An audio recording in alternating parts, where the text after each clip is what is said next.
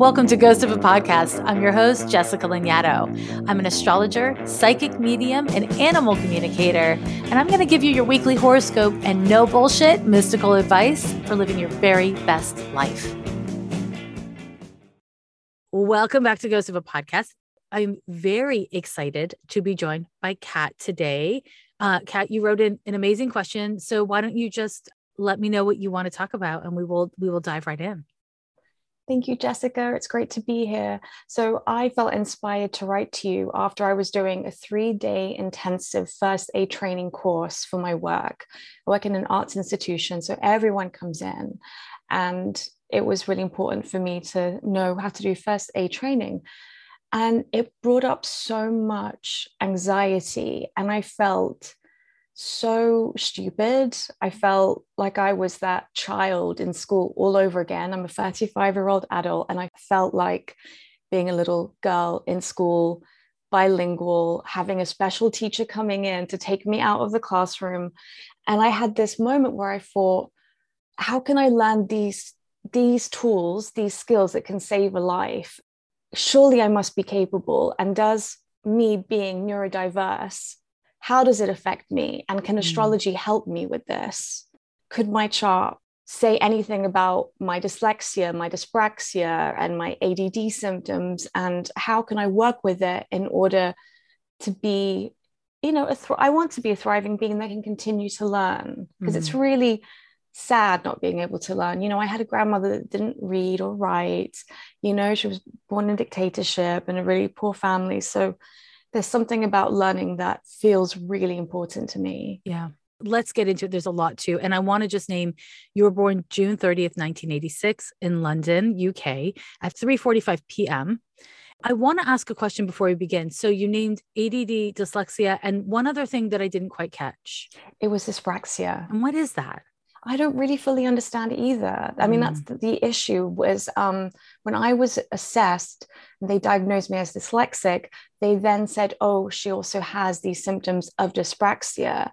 But I tried to talk to my GP about it. And I don't know if I would have to maybe take a private health direction in order to get awareness around how is this affecting me and where, because when you read up on like the NHS dyspraxia symptoms, it says a lot about motor coordination, but it's quite vague. So I don't know how it affects me. I know that I was very clumsy and not very good at coordination. But are you still clumsy?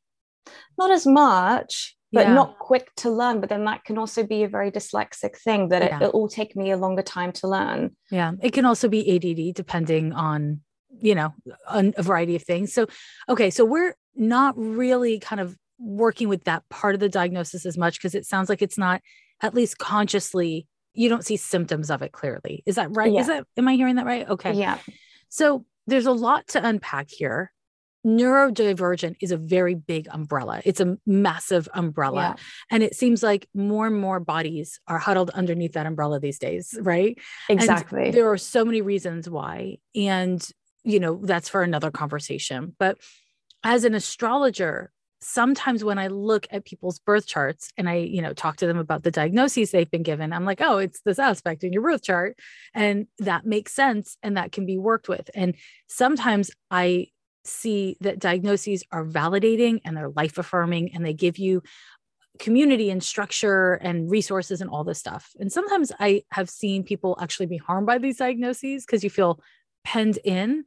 And while it might be technically true, it might not be constructive. So I just want to kind of like acknowledge all of that. And then pull back to say, when we are looking in the birth chart for how your brain operates. So let me reframe that, how your mind operates, how you process data, how you analyze things, how you learn, how you listen, how you communicate. We look to Mercury, right?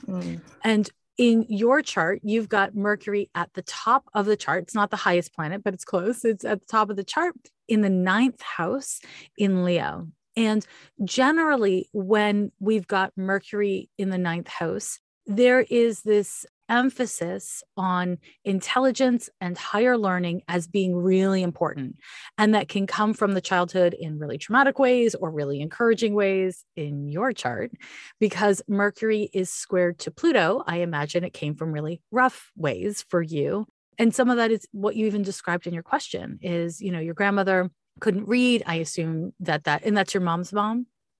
Yeah. And both my parents, that was my mom's mom, and both my parents, I mean, I can't remember my dad, but I know that my mom left school really young. I mean, she was a child and working. So yeah, a lot of trauma around that. But they're very smart people, eh?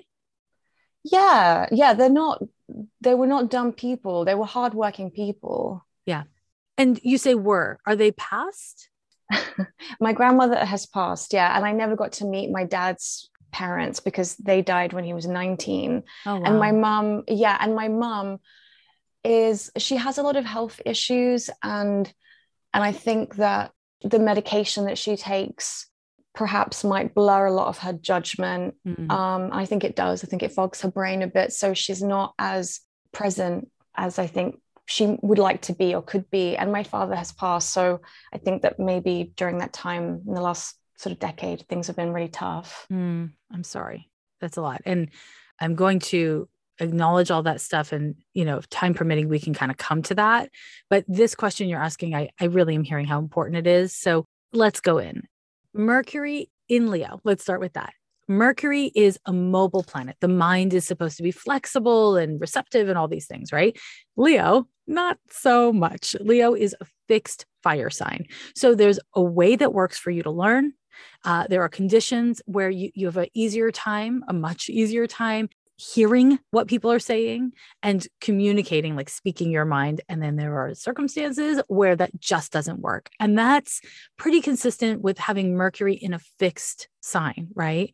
Now that can pretty easily play into these diagnoses, but I'm going to stay away from the diagnoses for this moment and just say that with Mercury in Leo, regardless of everything else, cultivating self-awareness about what does and doesn't work is really helpful, so that you can be like, okay, so I know I'm in a group class where there's a lot of information coming at me quickly. And I'm also social, like I'm in a social situation. That's not my ideal setup for learning. If you can kind of have that self-acceptance and know that that is just how your learning style works, from my perspective, that can be really empowering, because then you don't have to feel like, oh, I'm failing, or I'm not smart, or I can't learn. This is not a situation that sets me up for success. And so then you can do other things to support your learning needs in a situation like that. Again, we can talk about that a little bit more in a moment, but this is where things get really complicated for you. You have a Pluto conjunction to the ascendant, and what little you've shared of your family history already, yeah, that is all pretty classic of the Pluto conjunction to the ascendant in Scorpio. For you, how you present yourself to other people, how people perceive you and engage with you is something you're really sensitive to. And it can be really hard when you feel like you don't fit in or match other people's expectations. Does that make sense? Yeah.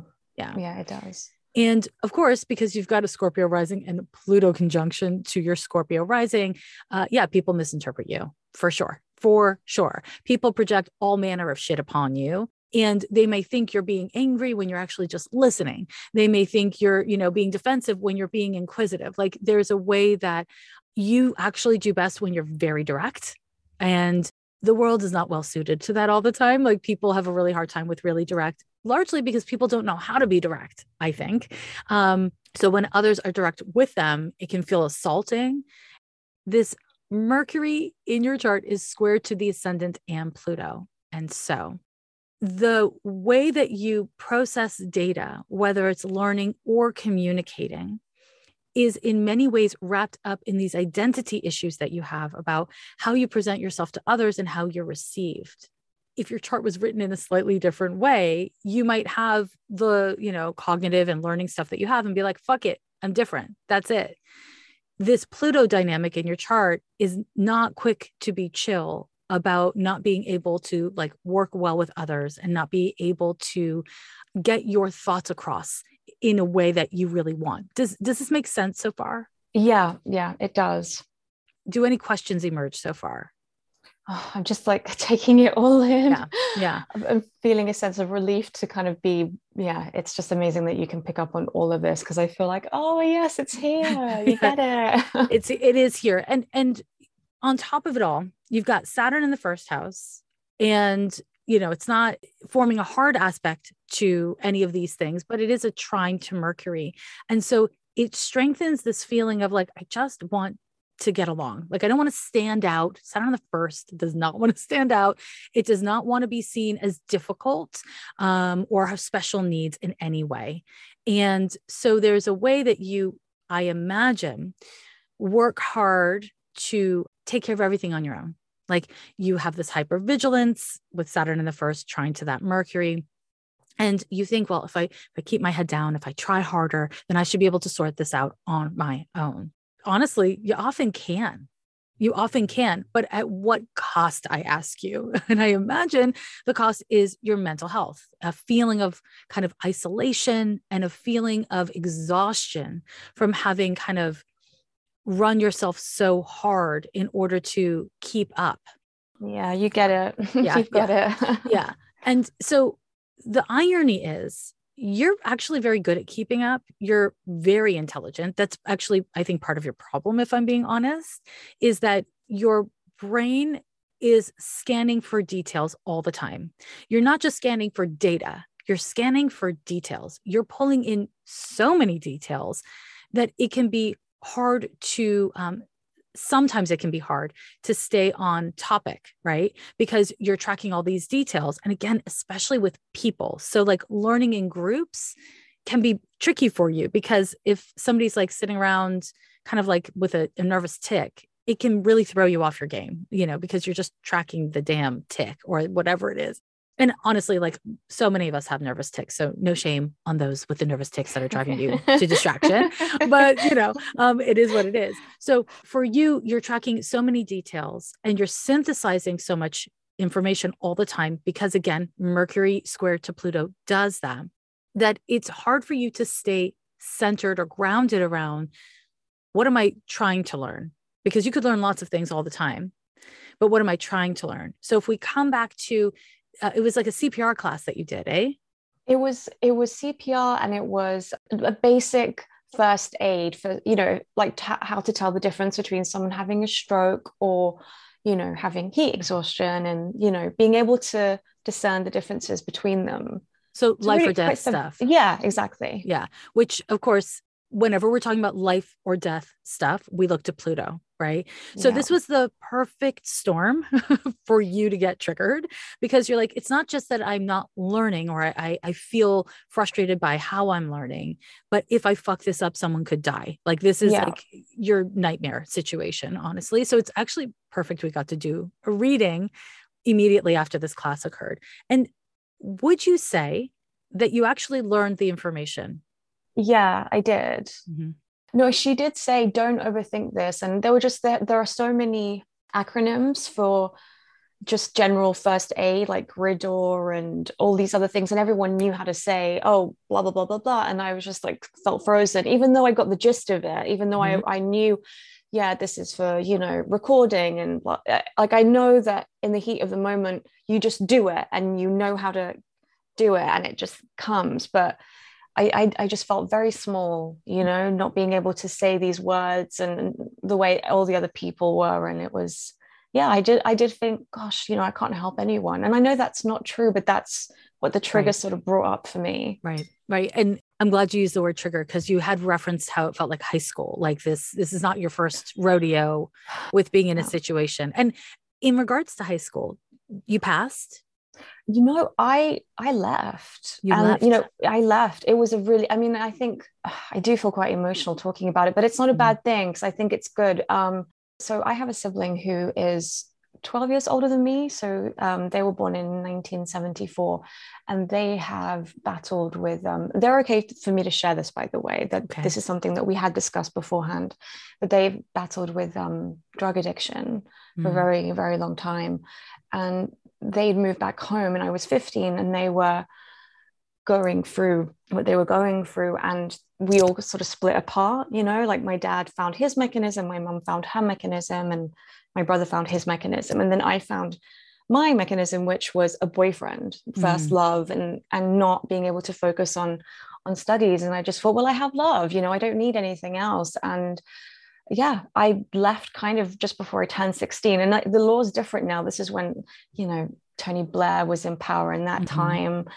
I can't remember the year, but you could leave school at the age of 16. And I think I did have one teacher that was like, Kat, come in, please. I know you can do your art. I know you can do your English. Just come in and do it. And I was like, I don't want to do it, and that's been my thing. Just disappear, just leave, just go. Yeah.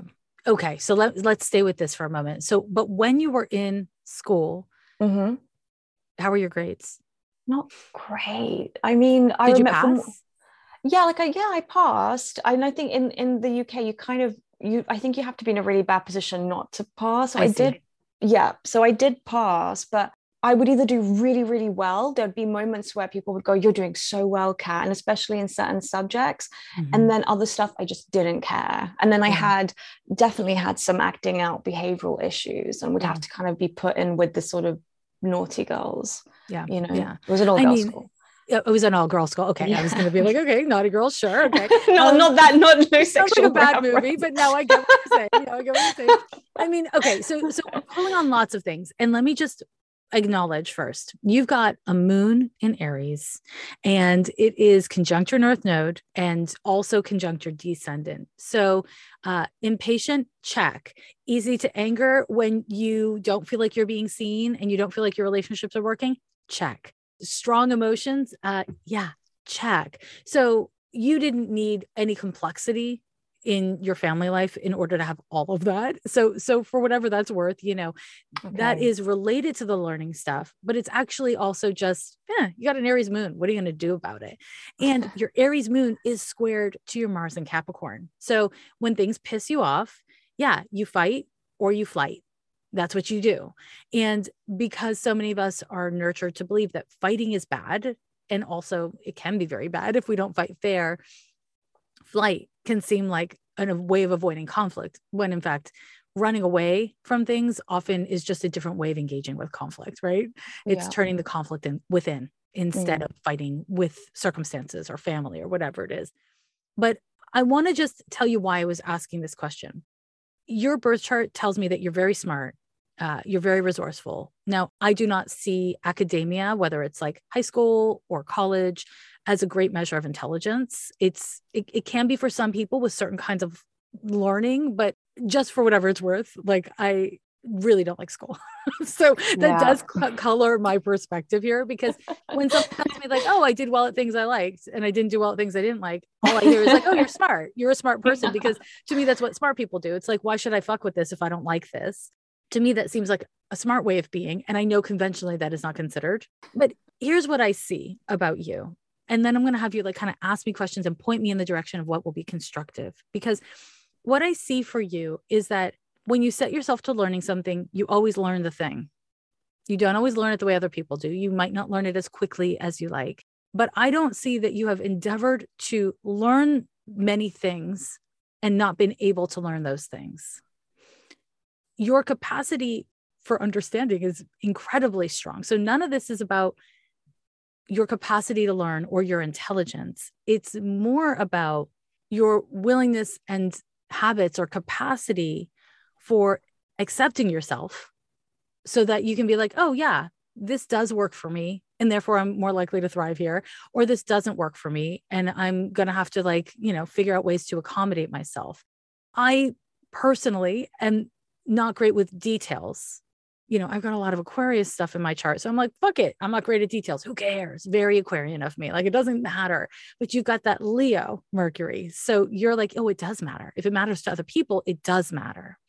And I want to share with you that the acronyms for things have nothing to do with actually using those skills.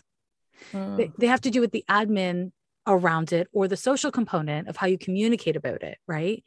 But if we distill what is the purpose of what you're here to learn, And I want to encourage you to do this moving forward. If you can remember to, like, what is the purpose of what I'm meant to learn? What's actually important in this? And you give yourself that reminder of, this is what I'm here to learn. And then when you don't hold on to the acronyms that everyone else seems to be holding on to, you'll be like, okay, well, that's annoying. And maybe it even makes me feel bad, but it's not actually getting in the way of me learning what's important. Does that make sense? Yeah, it does. It really does make sense. And it's really about starting with self-acceptance instead of starting with, what's my learning skill, or, how do I work with X diagnosis? And again, I don't know, because I'm not a mental health part, like I'm not a therapist or anything. So I don't really know if what I'm saying is consistent with the advice you would be given by somebody who is an expert in those diagnoses. But based on your birth chart, when you allow yourself to refine your goals of what you're learning, or how you're going to show up or engage with people or information, and you refine those goals to 1 to 3 things, 1 to 3 things, it becomes much easier for your mind to not, I'm not going to say like stay focused, because focus actually isn't your problem. I mean, you're very focused. It's to have a constructive focus, right? It's to have a focus on the things that matter. Because what happened the other day in the class is your focus went to, why am I not keeping up with these people in the way that they're keeping up? Your focus went to the thing that was causing you harm, instead of helping you learn or stay present. And that's that Pluto placement. If you've listened to Ghosts, then you've heard me say this a million times, but that Pluto placement can have you focusing on your strongest feeling instead of your wisest feeling.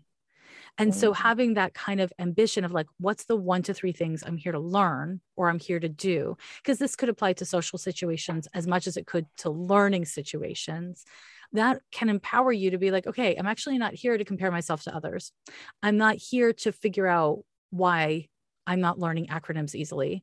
I'm here actually to just learn how to like breathe air into someone's lungs, or recognize the difference between heat stroke and a stroke.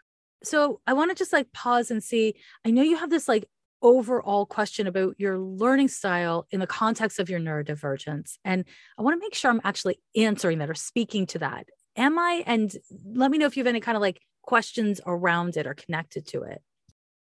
I think what you were saying about refining my goals really spoke to me, because I did go to university in the end, and I did a creative arts degree, and I would like to do a master's. And I think this is why, but the MA that I'm applying for is really creative, and there's a lot more conversation around everyone learning differently. And because it's a creative writing MA, there's a lot more space for me to really refine my voice.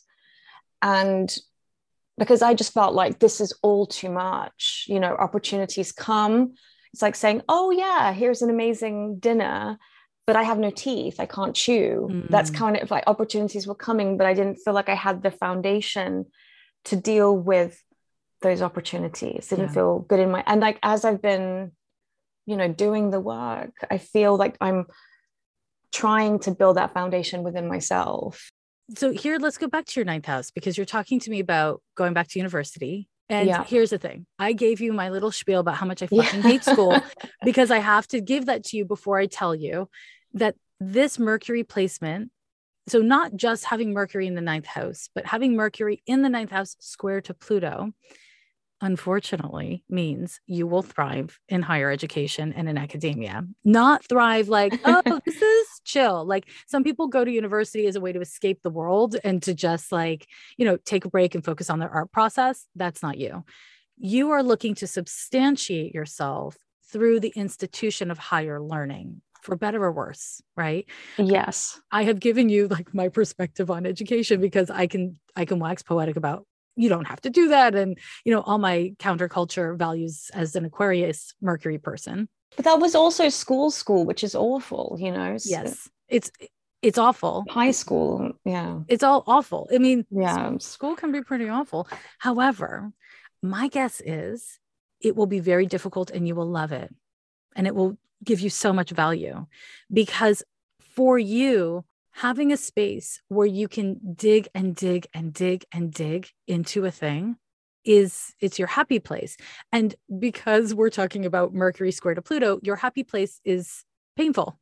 Like your happy place is a little bit of struggle. And the question isn't, how can you have a lack of struggle? I mean, that would be cool. But what I'm more excited about for you is, how can you see that struggle as striving and excavating and healing? It's more about, your Mercury is a little adventurer who is like a captain of a ship. It is a captain of a ship, and Pluto is the waters, and the waters are choppy. But you're not going to stop being on the ship or stop being the captain just because it's choppy waters. And so your writing practice, your creative journey, your relationship to school and learning in general is unlikely to be a super straight line, and it doesn't need to be. It's more about it being an authentic creative process, which includes struggle, and allowing yourself to be with that. I know so many people hear the word struggle and they're like, oh, that's bad. Struggle is bad. But I would like you to share with me a single piece of art, a single bit of activism, a single bit of anything worth anything that didn't involve some measure of struggle.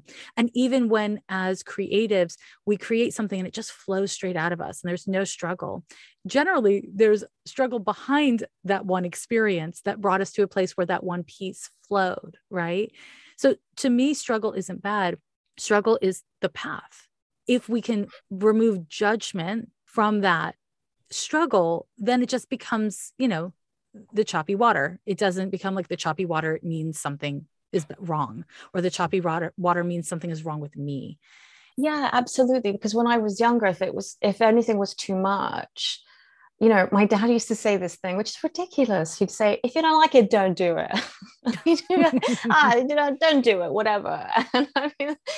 And I think I got that a bit confusing in my brain. Like, well, I don't want to do it, like I'm going to bunk off school and just be on my own. And I don't want to be with that, and I now, as I'm, an adult, there are things where I know it doesn't feel good. And you talk a lot about this. It doesn't feel good. How can I behave well, even when I feel bad? I think I can't, so you say something similar, but when I always find that really helpful. Yeah. And to kind of, can I stay with this uncomfortable feeling and know that it's not going to kill me and that I'm not dying? And it doesn't mean that I'm worthless, because it brings up such terror in me, to the point of fetal position crying. I don't know if this is Aries moon. I don't know what the hell it is. Pluto. It's the Pluto on the rise. All the words you're using are like literal keywords in a textbook of Pluto. You're in the fetal position. It's the flight or fight. You feel like you're dying. Yeah. That's Pluto shit right there. And it's because your flight or fight mechanisms are so well developed. And some of that is lived experience. A lot of that is epigenetic. It's inherited. That when you start to see any evidence of this could turn against me, your flight or fight mechanisms, your survival mechanisms say, okay, then we got to fucking change things. We got to get out of here some way or another. So that's, again, fight or flight. That's fetal position, or just stop engaging. The reality is your fight is good. So this is where I wonder, do you get mad at people?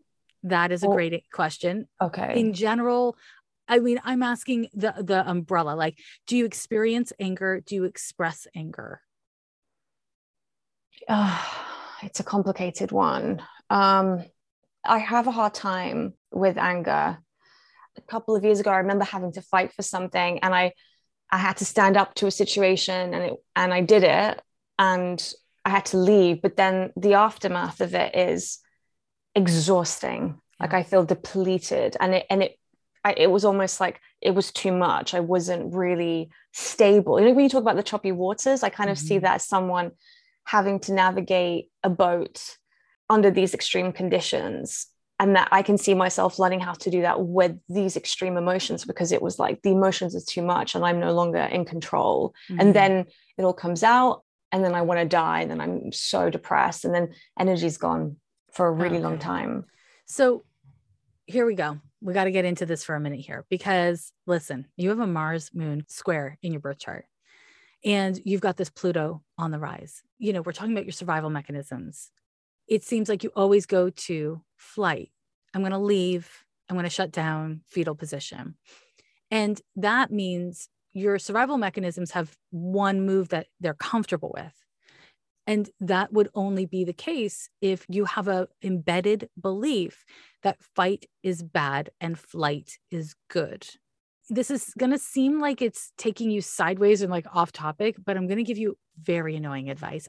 Practice activating your anger in small, safe ways, because believe it or not, it is linked to your learning stuff.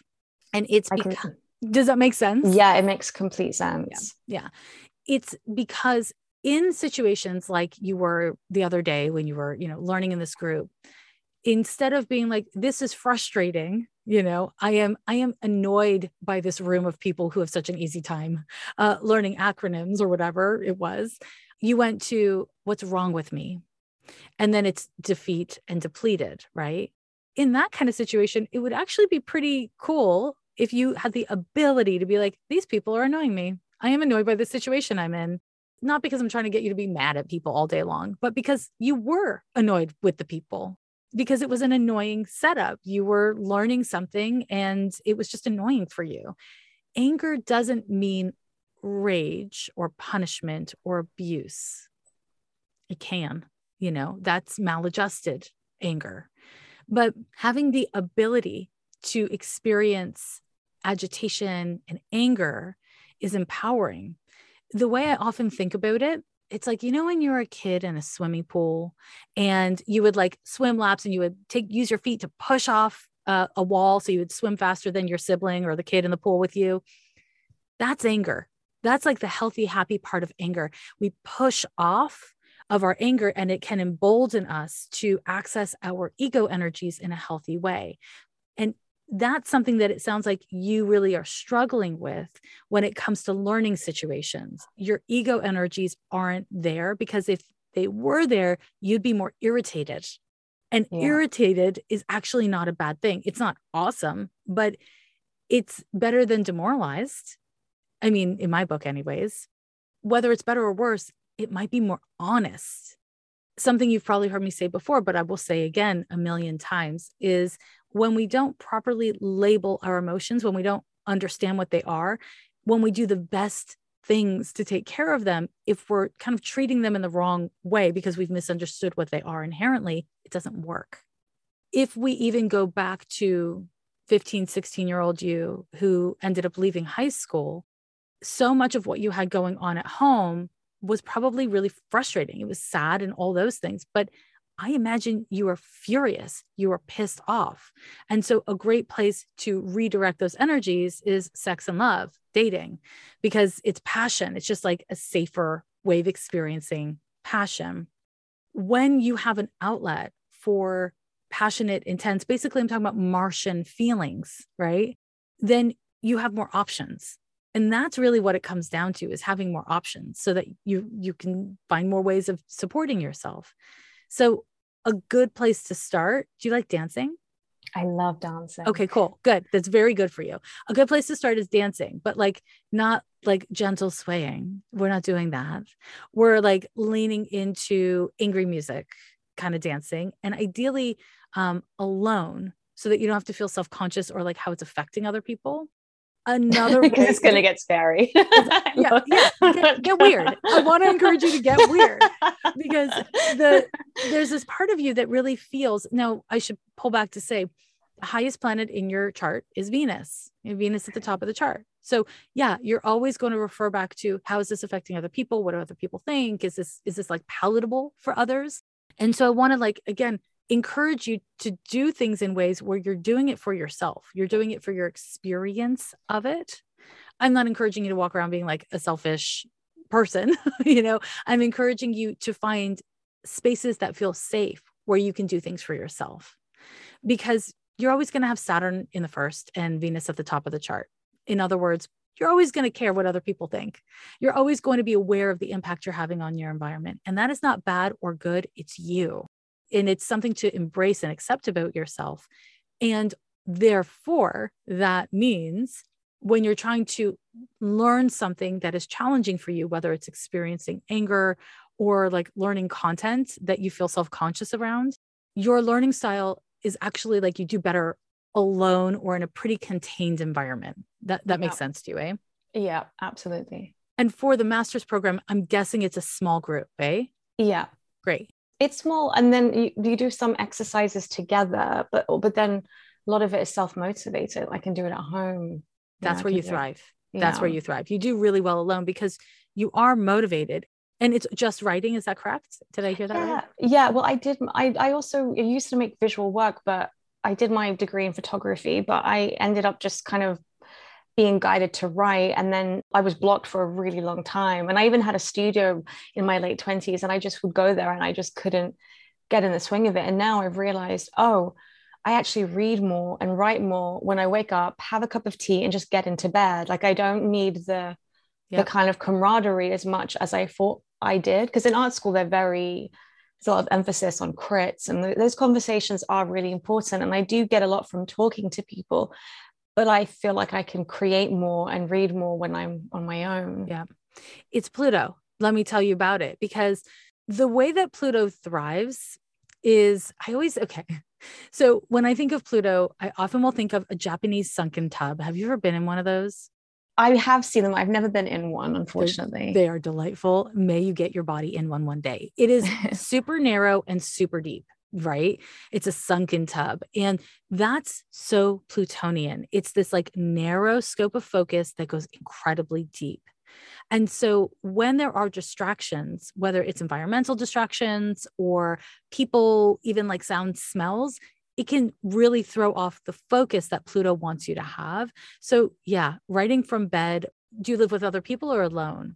I moved back home. So at the moment, it's me upstairs and my sibling downstairs, and my mom's in Portugal. So it's actually much better with just the two of us. Much, much, much better. And it's your sibling, the elder one, eh? Yeah. Yeah. And are they doing okay now? Yeah, I mean, they're in they're suffering from a very deep depression, and they tried everything in the last sort of 20 years. They've done all different forms of treatments, and at the moment, what's working for him is he is on a methadone script, and so he kind of feels like, okay, well, I'm not using.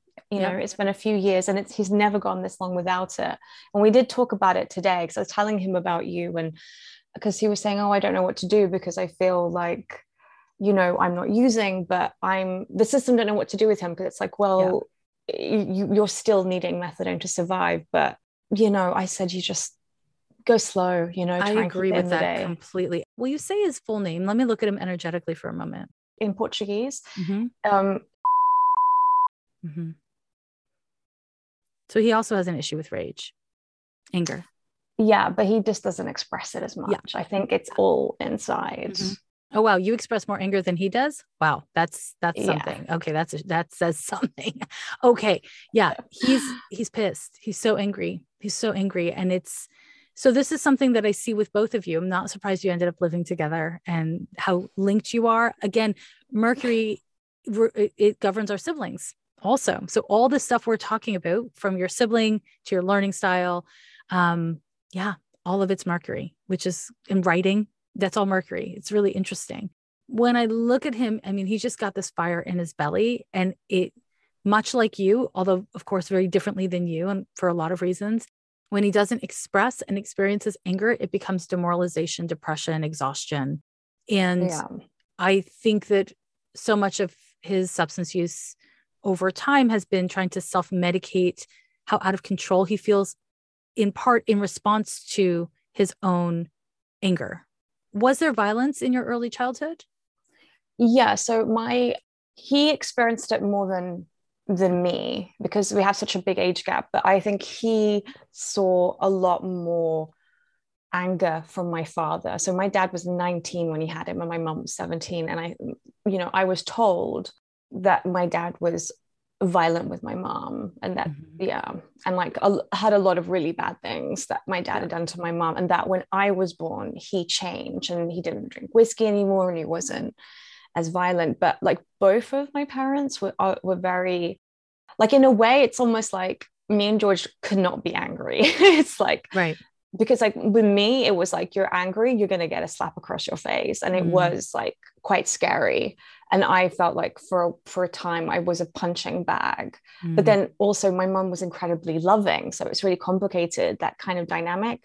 But my dad was very kind of alpha, you know, very like macho and mustache. And, you know, so George, compared to him, I don't think we were never really allowed to be bigger than our parents. Well, it felt like that. That's my own judgment. You know, I don't know if that you're, again, really accurately describing what I see as well. You were allowed to be a lot of things, but it was better for you to fail than for you to fight back or to take up too much space. That is shown in your chart. And I think that for your brother, things were much worse. And also the pressure that your parents placed on him as a guy were different than what was placed on you. And he's actually like he is a gentle guy, and he's a different kind of man than your father was in pretty much every way. Yeah. But he does experience rage. And, you know, and I didn't, because it's so off topic of, you know, what we originally were talking about, I didn't want to bring up the abuse stuff that I do see in your chart at the beginning, because again, it felt like it was a bit off topic, but the more that we get into it, the more that it becomes really clear that it's not off topic, because we're talking about why you can't experience anger, why your flight or fight mechanisms are so on, like 100% on 100% of the time. And how in both your life and in your brother's life, that has played itself out. And, you know, you're very brave. I mean, I imagine that you don't always believe that, but everyone who actually knows you knows how brave you are, because you're scared of shit and you do it anyways. You think because you're scared, that means you're not brave. But the fact that you're scared and you do it anyways, that's what bravery is, you know?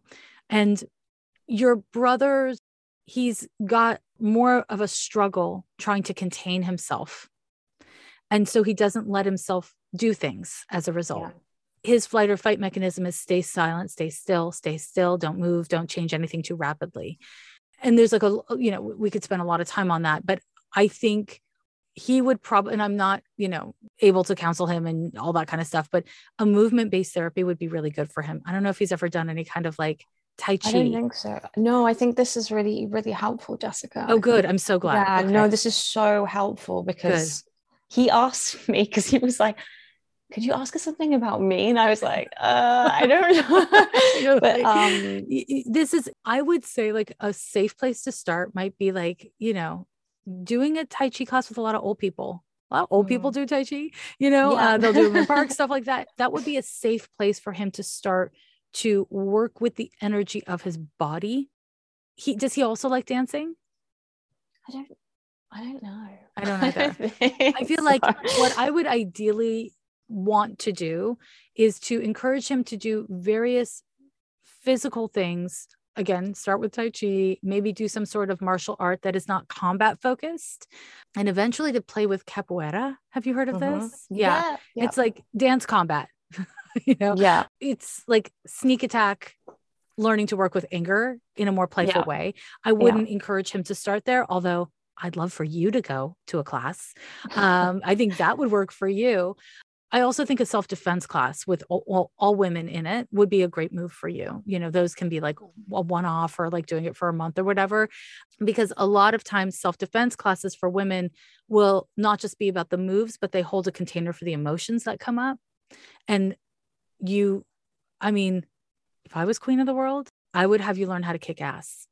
Yeah. And not bother with taking names, just kick ass, because it would give you so much more access to your own energy and show you that you are not your parents. You are not a victim, and you are not a perpetrator.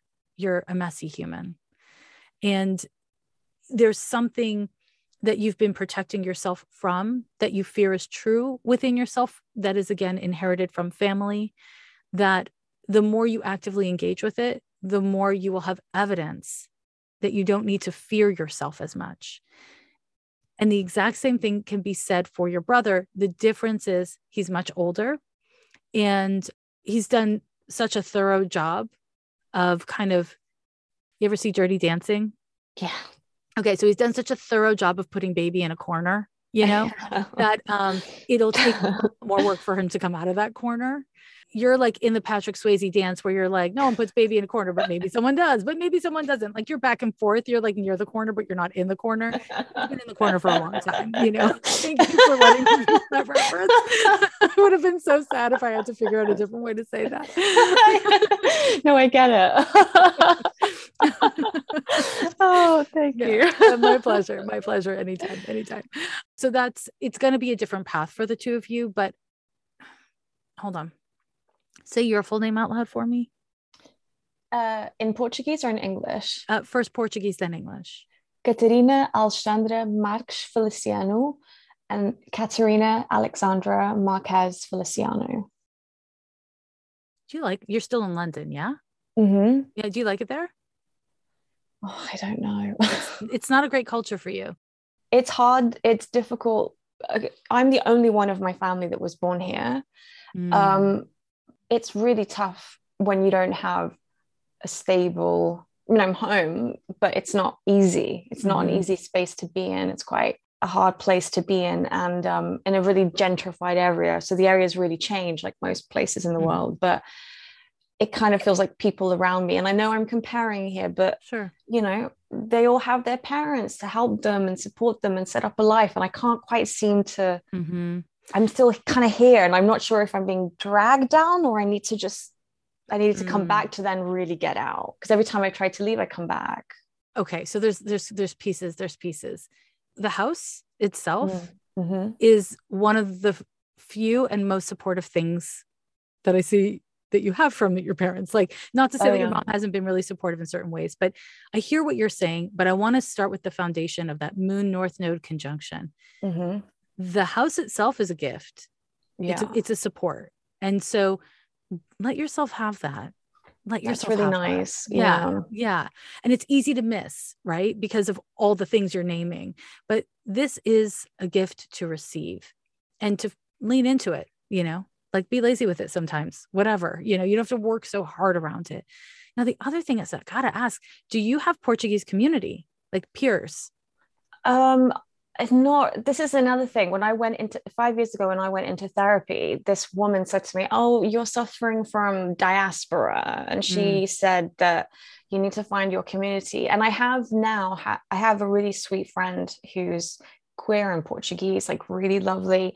But, they're doing their thing. I'm doing my thing. And, London's so expensive and tiring that, and I pick up on so much that I end up feeling really exhausted. So I've been probably a bit more introverted recently, and especially with COVID and everything. But I find it quite difficult to fully engage with the Portuguese community in London.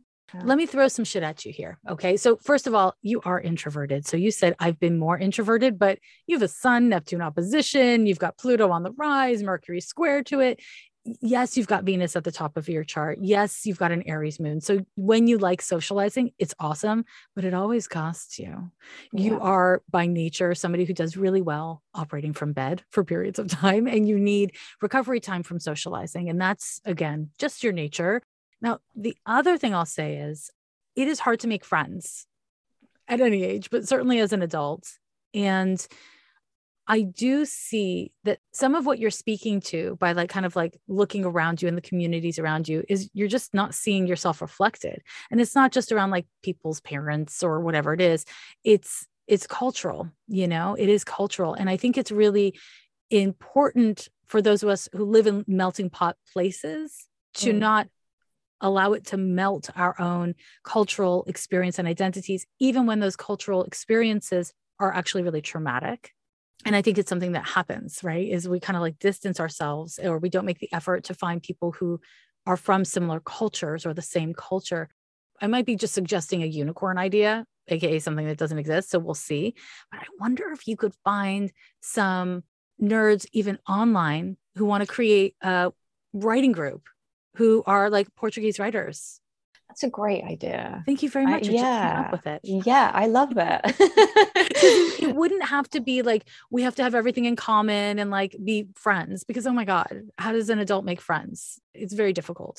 But writing groups are things that you actually do really well with, especially if you're not meeting in person. If instead you're like going off and you're writing and then you're coming together to share and having that kind of cultural connection. There may be a group out there that already exists, you know, and because of COVID, it's, I think, more normal for us to meet via Zoom. So, you know, they don't all have to be in London. They can be anywhere. And it might be really fertile in ways you can't even project into. You can't, you know, you can't guess about. Just being around people with similar cultural resonance. You may even explore not writing in English, but instead writing in Portuguese. I don't know if you're already doing that. Well, this was something that I wanted, that I thought, you know, I'd really like to, you know, 5 years ago, I gave up. I stopped drinking. I stopped doing anything. Thank you. I stopped doing, so I was like, I need to do this work and I need to stop escaping. And one of my goals was to be reading and writing in Portuguese. But one thing that I know that you'll get this is, because of the Portuguese colonial past, there's a lot of unknown around, you know, like my parents, you know, were born into dictatorship, and my great grandparents, like the you know, the revolution didn't happen until the 70s. And I remember looking at pictures of my great grandfather on my dad's side. I remember saying to my dad, where is he from? And my dad would be like, well, from Portugal. And when I was growing up, because I grew up in central London, all of my friends were the people whose parents weren't from this country. And we all felt safer around each other because we want the English. Like if you look at me, oh, that's the Portuguese girl. But if I go to Portugal, that's the English girl, which is crazy because I don't look English in any way. But it was looking at images and going, yeah, I don't know anything about my family, or could they have come from somewhere else? Or, and if they did, you wouldn't really share that. You'd keep it really, you know, it's like if you were Jewish there, you just didn't tell anyone, you know, it's all very secret. You don't share anything. So maybe even at some point trying to figure out some of those roots, because I do think that I feel disconnected from my ancestors, or who they are, or where they came from. It doesn't feel like they were just from Portugal, you know? Something that I'm kind of picking up on here is that, okay, so one thing about what you said is, I see this in my family history and I want to explore it. And I am aware of like these gaps in my knowledge of my own people. But part of what I'm hearing kind of folded into that is, do I really get to own that? Like, is this really my culture to claim? And this is the same shit you put on yourself in the CPR training. Other people are here and they're learning in this specific way, and I'm not learning in this specific way. You know, what's wrong? There's this way that you have a tendency to look for the ways in which you are imperfect, or maybe don't have a right, or shouldn't. And again, that's your strongest feeling. It's not your most authentic feeling. It's not your wisest feeling. It's not your most true feeling, but it is your strongest feeling.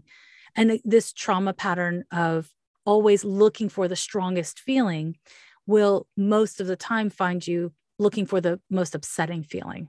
You know, every once in a while with art and sex, you know, it'll be the best feeling, but often it's the worst feeling. I want to name, there's the part where there's exploration of your heredity and all the things that they may or may not mean for you. But there's the other part, which is, yeah, you are who you are. You're from the family you're from the place you're from. And yes, you do not have all the answers, but your heredity, your culture, it's like, I'm not sure what the right word for it is, but it's your body. I'm talking about your body. It's yours. And having ownership of it is really important for you. And I think it's kind of connected to Mars, right? Anger, passion, and ownership, embodiment. That's all Mars stuff. And that's something that I think is scary for you, but something to lean into. So from this perspective, now say your name in Portuguese one more time. Catarina Alexandra Marques Feliciano. It's fascinating because when I am reading someone energetically, I ask for a name. That's how I see, and I ask for the full name. And when you say your name in English, I see all these fears and, all the stuff we've been talking about. It's like right there. But when you say your name in Portuguese, I don't. It's not the first thing I see. So from that perspective, I want to say, I really encourage you to explore reading and writing in Portuguese to explore this part of you, because it isn't just trauma. It isn't just trauma. I mean, sure, yes, I'm not going to take that from you, but also it isn't just trauma. It's so much more. And also it's almost like when your parents immigrated to the UK, and perhaps this isn't related to immigration for you, perhaps for your family, and perhaps it is, I can't tell. And I don't want to like lose the thread too much by looking at them energetically, but it's almost like they decided, okay, we're going to leave certain things behind. That's what we're doing. We're cutting these things off. And you were born in the UK. And so you were born into that. Like, okay, I'm cutting these parts of myself off. And those are your parts and they shouldn't be cut off. So it's about kind of inviting them back in and letting them be weird or different. I am a bit weird. Yeah, you're definitely weird. I mean, and to me, this is a compliment, but to each their own. But, this kind of brings us full circle to what we're talking about, which is, as a neurodivergent person, how do you participate? How do you learn? How do you engage with others, but also with your own thinking, with your own learning process? And we can see this really interesting mirror of these two issues around your cultural heritage and how you fit in the world, or in London, or however we want to frame it, as well as around neurodivergence and how you process data. I'm not going to say they are the same topic, but they mirror each other in such important ways. And for me, with the work that I do, whenever I see a deep theme repeat itself, I get very excited, because it's like, well, the universe has got like a neon sign pointing, this is the work right here. This is the work. Self-acceptance and integration, bringing your parts back to you, inviting all of your parts into your energy body, into your personality. That's the stage you're at. And I think you're actually already doing this. Sometimes when you do it, it feels awful, because now you're feeling feelings that you spent your whole life actively not feeling, not because it's bad, but because, oh shit, this is why I avoided this. Now I'm pissed. And if you do start to involve your anger and your irritation, what I want to encourage you to practice doing is to stay with it. I know, again, I talk about this a lot, but to stay with it instead of react to it, because you're not a physically violent person. No, you're not, you're just not. But that part of you that's like, I'm going to die, that feeling is also like, what if it's worse than that? What if I harm someone else? Like, they're kind of like heads and tails of the same coin. And if you haven't expressed and experienced anger very much, you probably haven't experienced that very much. But if it starts to flow, you might be scared of what comes out of you. Not like you're going to physically do something, but more, it's a feeling, right? It's a survival mechanism. And so again, this is where you want to just like stay with the feeling instead of react to what your brain is telling you the content behind it is. Does that make sense? Yeah, completely. Good. Everything that you've just discussed and you've, have been able to say about my chart, about me, has really helped me fit everything together, if that makes sense. I'm like, oh yeah, because it is all connected. Yeah. How I learn has so much to do with even my feelings and what's going on, and when did I get cut off? Because if I can go into a new environment and take in new information, and what that can trigger in me, that can be something that's just learned behavior that I can unlearn, or I've been doing it for so many years. So in a way, it's kind of an incredible, simple question that's helped. You've given me answers to things that, not answers, but maybe just affirming them. Yeah. You've affirmed them for me. It's like, oh yes, I'm not going mad. Like this is really helpful, because it's, now I know. It's okay, because I get lost in there, and then it's just too many thoughts, and then too much scanning, and sometimes it's too much, and then I just stop, and then I'm just not doing. I don't want to be small. I don't want to be trapped by shame anymore. Yeah. Well, I'm glad it's helping, first of all. Yeah, no, it really is. Good. Also, Pluto governs shame. So almost everything that we're talking about is just like bing, bing. It's like hitting these specific parts of your chart, right? It's right back to the same advice I gave you around that class you just did, the CPR class. It's like that wasn't important. Learning the acronyms actually wasn't important, but it felt so important because it was the only thing you weren't good at. So it became this really important thing. So had you like labeled, what is the most important thing for me to get from this class? then you might have been like, okay, these acronyms were never on my list. So it would have been easier for you to be like, okay, I'm having feelings about not being able to keep up, but I actually already know that's not what I'm here for. It requires some like shifting in thinking, and also a lot more self-acceptance, which is a practice. It's, it's a practice, but that's the move. Is there any final question or anything left kind of question marky for you? I'm scared. I think that's something that it feels like really important to share, is this. I think I've accepted the fact that, I'm kind of on my own, and it's okay. That's like, I can do this. I'm kind of like, after so much kind of codependency and trying to untangle from that and to really be with that loneliness and befriending it. And I think maybe this is where the anxiety of learning, has come from. But I think I'm scared because, my mom's getting on a bit and she's not great. And my brother, is older and not feeling so great. I'm not married. I don't have a partner. And I think I just want to really voice that I'm really scared. How can I find, I feel like the question. I know the question. I'm just trying to find the words to say it, that I think I got it. Do this. Yeah, I think I got it. So there's a couple things. The first thing is, you're scared. I'm scared. Welcome to the party. We're all fucking terrified. You know what I mean? I mean, some people aren't, but yeah, for real. And your fear is a reflection of how much you care. It's not a reflection of something being wrong. And again, I know that fear feels bad, and there's a lot of spiritual kind of truisms around like fear being, what we want to avoid, and they're real.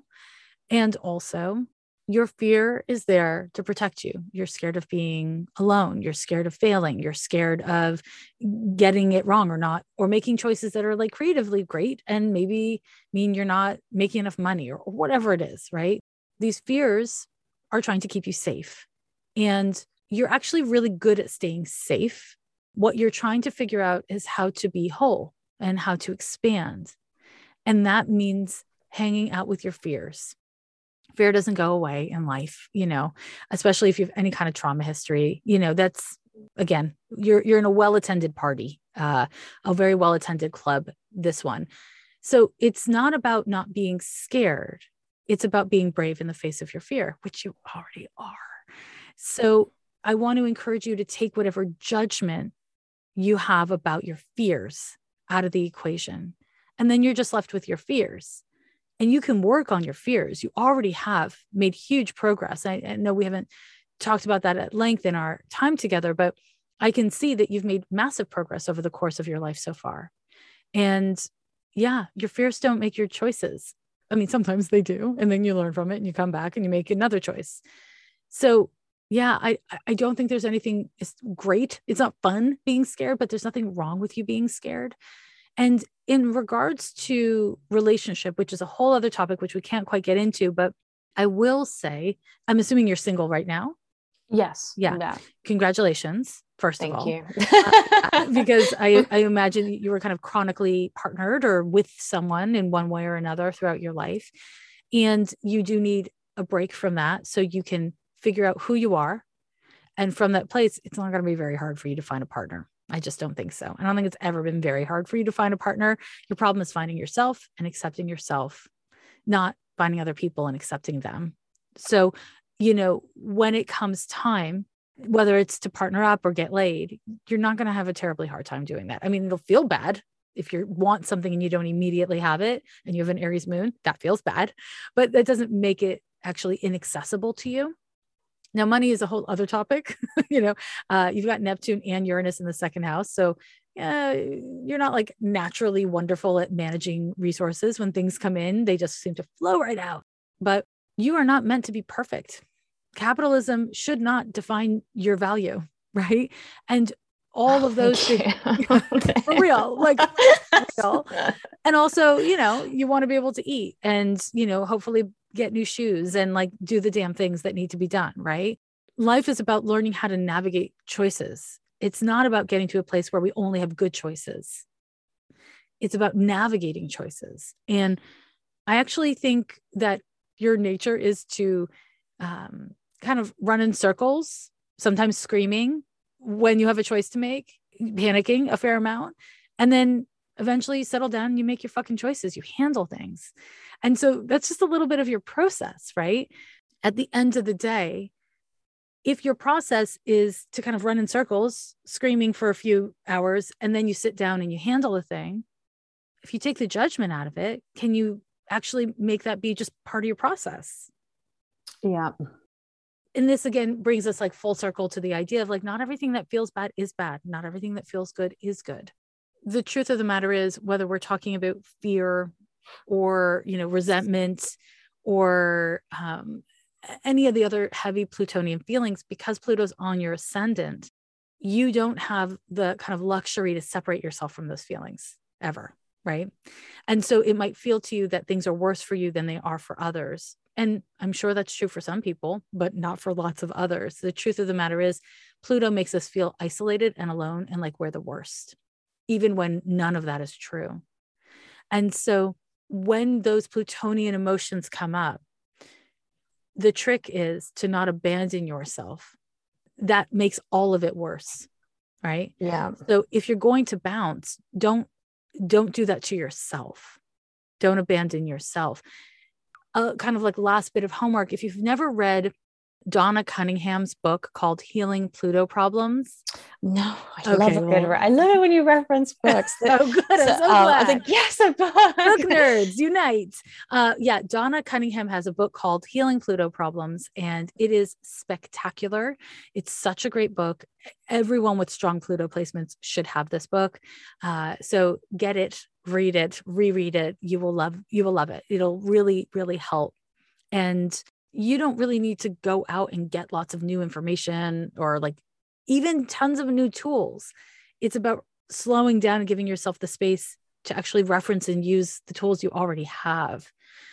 You're not behind schedule. You're just not. I know that's interwoven in all of your questions. It's like, am I behind schedule? Why am I behind schedule? Will I ever catch up? You didn't say that, but I feel like that's kind of what, you're not behind schedule at all. You're exactly where you are, and there's no other place for you to be. Yeah. Oh my God. Wow. Yeah. It's been really such a pleasure. And also, I hope this isn't weird, but send my love to your brother as well. Yeah, no, I will. And everything that you've given me so much. I don't think, but I was going to say, you don't even realize, but you've really, really helped me. Thank you. It is so my pleasure. I'm so happy we got to do this. Thank you so much for doing this with me. It's been really lovely. COVID-19 is raging again, and healthcare workers need our support. Consider donating to Emotional PPE at emotionalppe.org. They're an organization that provides any worker in healthcare impacted by COVID-19 free mental health services with licensed therapists. Another way you can help is by donating to your local general hospital's spiritual care department and to earmark that donation for staff support. Give what you can. Let's get astrological, my damn loves. We're going to hop into the horoscope in just a second here, but I want to say, if you missed my Plants and Planets class, Boundary Allies, last weekend, you don't need to be sad because you can still get that class and the very informative and cute zine that me and Rachel Buddy have created over on my website at lovelanyadoo.com. It's always linked in the show notes, and there are other classes there, but certainly Boundary Allies was a real chef's kiss experience. I really loved it, and I want to thank everyone who showed up to that class. Probably my favorite part was sharing energy work exercises. I'm really into sharing this stuff, which is not what I've done for the bulk of my career, is sharing energy work with the world. And that's also something I'm doing a lot more on my Patreon, talking about how to work with energy in practical, user-friendly ways. And I'm really into it. I don't want to blow your mind, but I'm pretty damn woo. We're in eclipse season. And as you probably know, eclipses always happen in pairs. And the first of the two eclipses is happening on the last day of April. But on the 16th, we had a full moon, and that is the last lunation before the eclipse. So emotions are running high. This may land in so many different ways for you, depending on what's going on in your life and your birth chart, etc. But it's an emotional time. And so I want to, before we get into details of the horoscope this week, gently pull your attention to the question of how are you embodying empathy? How are you embodying empathy in your inner landscape, in your relationship to yourself? When emotions get kind of keyed up, we can find ourselves unconsciously reverting back to old emotional patterns, reiterating stories that we've always told ourselves, or just feeling ways that when we pull back, know aren't necessarily healthy or productive, but we're like in an old pattern, right? So how are you embodying empathy for however that may show up in your innermost personal life? And how are you expressing empathy for others, for the world at large, for individuals that you engage with? How does that show up in your life? We're not just dealing with lots of moon energy with this eclipse season, but there's also big shifts at play from the Jupiter-Neptune conjunction. How we articulate care and how we show up and express our humanity in our actions are really big themes right now. Essentially, what I'm talking about is the integration of your spiritual values in your daily life, right? And so ask yourself these questions this week and moving forward. Return to, am I empathetic? Do I care about being empathetic towards others, towards myself? If the answer is, I don't know, or no, ask yourself if you want others to be empathetic towards you, because it is on each of us as individuals to be the change we want to see in the world, to show up with care and kindness.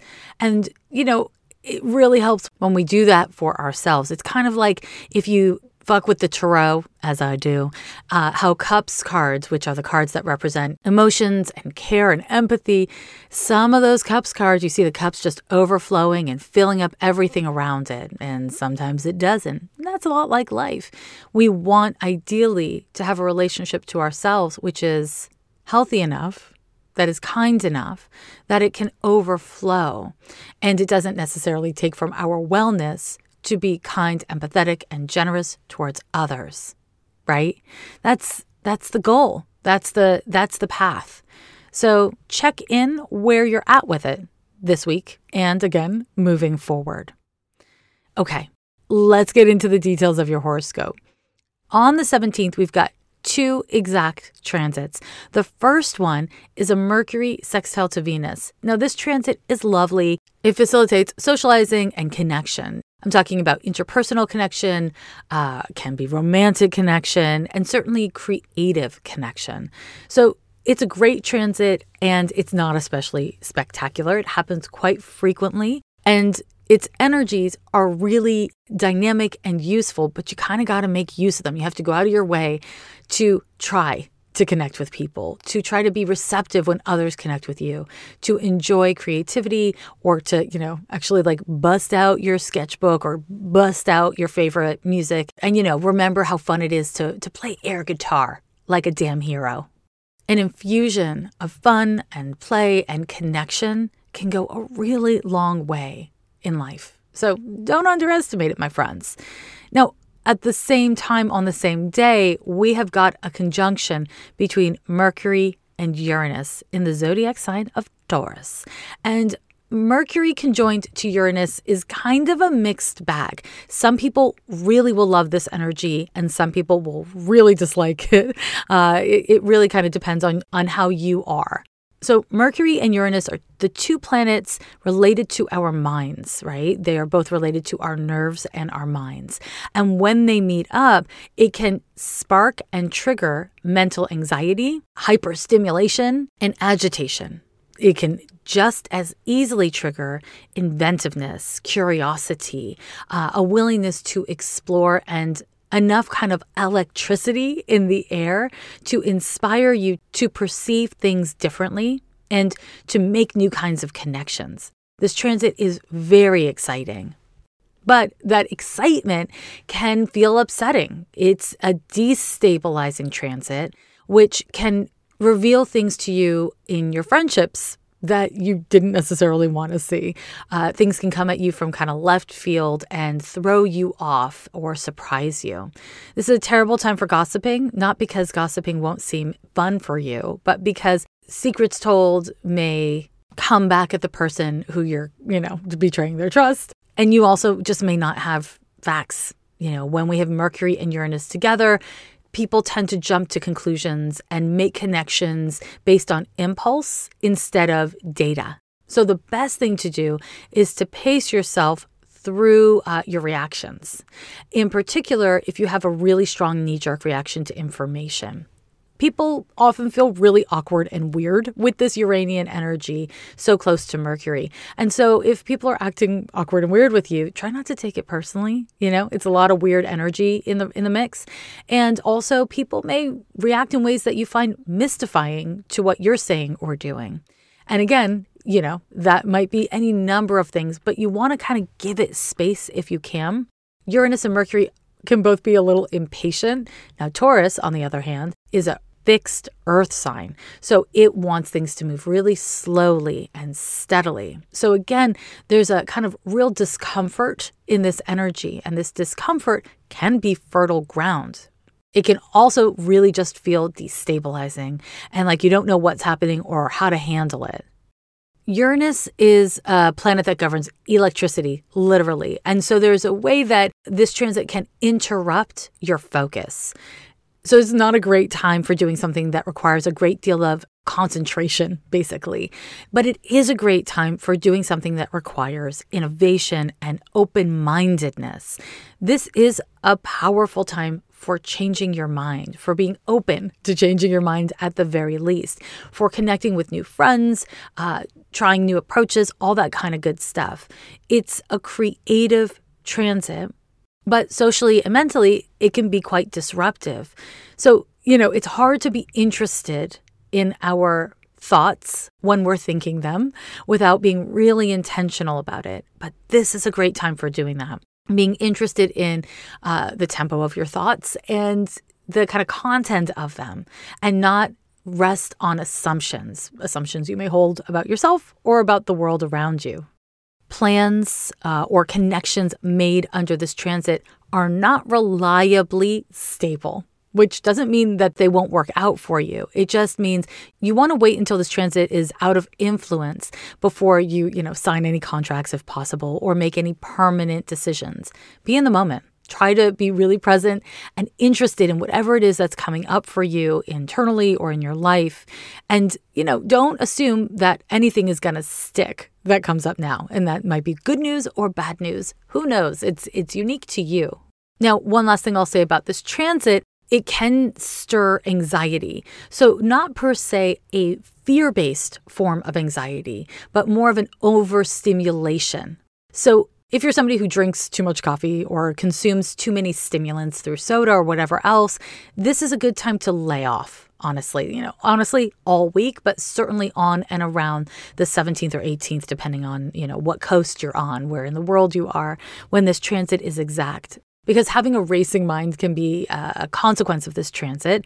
And if you are also on top of it taking stimulants and, feeling really racy anyways, that can end up making you feel pretty shitty. So, take care of yourself in whatever way seems best suited to your needs, my friend. Now, on the 18th, we also have two exact transits. And much like on the 17th, we got a soft pitch and a hard ball. These are sports metaphors, I believe, for baseball. I am not a sports person, but I do find that I enjoy the occasional sports metaphor, and I just felt like I should share that. Okay, so on the 18th, Venus is sextile to Uranus. This makes sense for any astrology student paying attention, right? Because on the 17th, Mercury formed an exact sextile to Venus, and Mercury conjoined Uranus. So it makes sense that the next day, Venus would form an exact sextile to Uranus. So Venus sextile Uranus. It's a lovely transit. It is wonderful for fostering social connection, creative connection, playing with your look, having fun flirting with people, or just exploring what you like and how you like it. And you can apply that to, aesthetics, to your value systems, or to the part of your life that is sexy and romantic. Venus sextile Uranus, much like Mercury sextile Venus, is not necessarily spectacular in its results in the context of the Sun square to Pluto or the Mercury conjunction to Uranus. So if this sounds delicious to you, this Venus sextile Uranus, you're going to have to go out of your way to access these energies by bringing playfulness and experimentation to your connections with other people, to your relationship, to your body, to aesthetics, to your finances. This is a great transit for exploring and experimenting, right? Not setting things in stone. And again, unfortunately, not for concentration or focus. It's more playful than that. Now, we are still very much feeling the Mercury conjunction to Uranus. So this can be a great time for social connection. The big but, because I have a but here. The but is that on this same day, we have a Sun square to Pluto. The Sun is in Aries and it is square to Pluto in Capricorn. And this transit is difficult. And we will be feeling it on the 17th, 18th, and 19th, but it is exact on the 18th.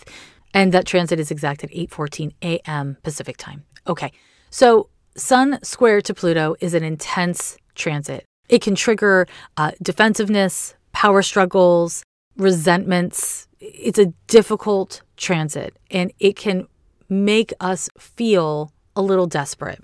This is because it can stimulate or trigger deep psychological or emotional issues. Pluto is related to trauma. It is related to our survival mechanisms. And so when things get submerged and then we get a Pluto transit, it tends to bring it to the surface, and often in ways that we're not super conscious of or ways that don't quite make sense to us or take us by surprise. This is where having a relationship with yourself becomes really important so that you don't invest in your maladjusted coping mechanisms, but instead try to become aware of them so that you can respond to them in ways that reflect, the adult you've become. Oftentimes, as I said with this transit, we undergo power struggles. You may find yourself obsessing on what someone does or doesn't have, but I want to say that's a reflection on you and your issues and your triggers. Don't focus on someone else, especially someone who actually doesn't matter to you personally, isn't actually someone in your life. Instead, try to be interested in and to work on what it is that is triggering you and how your thoughts and feelings are working, right? You may also find that you are in a power struggle with someone who actually has power and authority over you. I'm talking landlords, bosses, hospitals, that kind of shit. And in that case, depending on what's going on, you may really need to identify and advocate for your rights, or you may need to identify that you'll have more power if you let it go, or a million different things in between. But in any case, it's important that you identify your agency and you understand that whatever choices you're making, no matter how shitty your options are, that the choice you're making is the best one that you can see fit to make at this time, right? Often under a Sun-Pluto square, we end up having to fight one way or another. And that is difficult at best, right?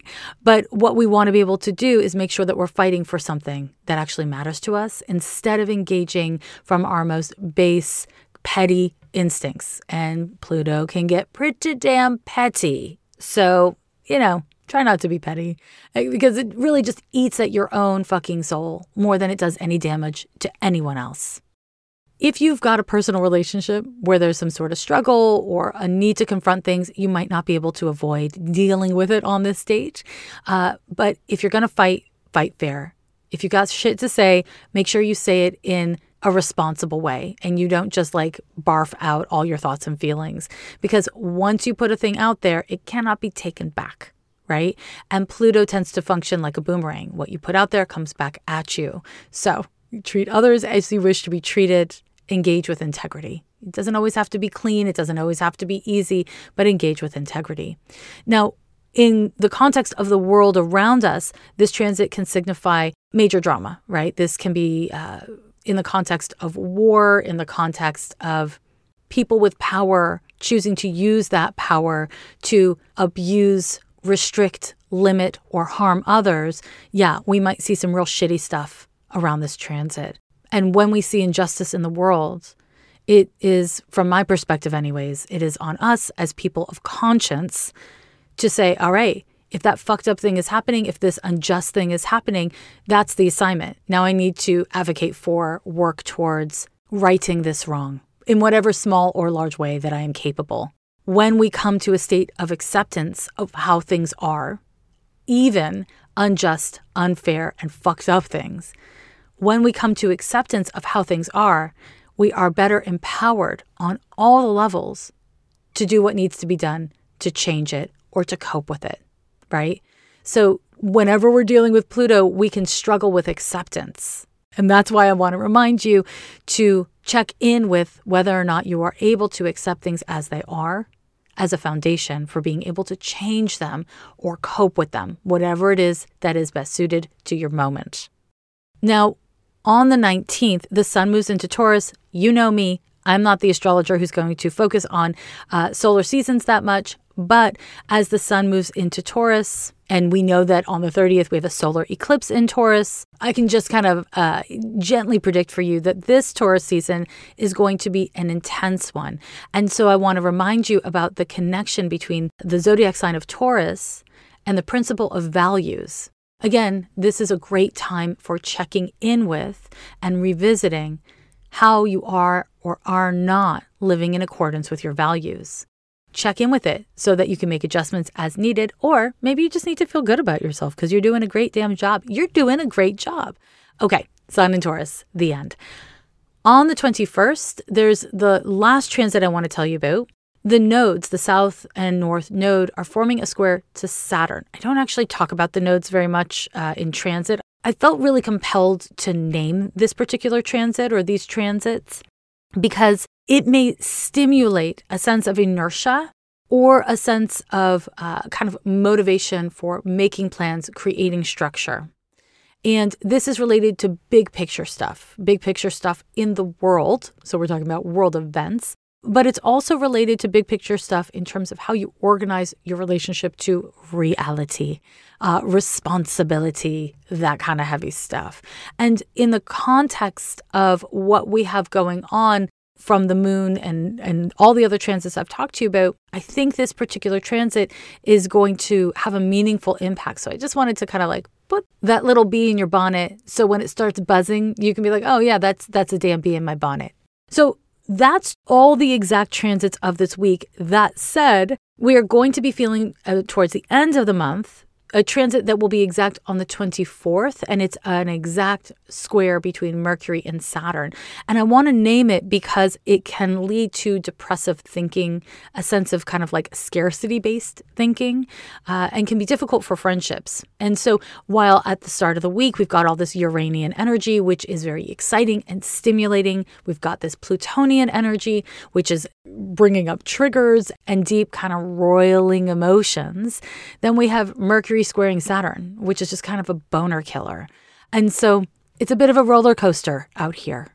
If you're feeling it, I want to say, yeah, this is what's happening. This is what's happening.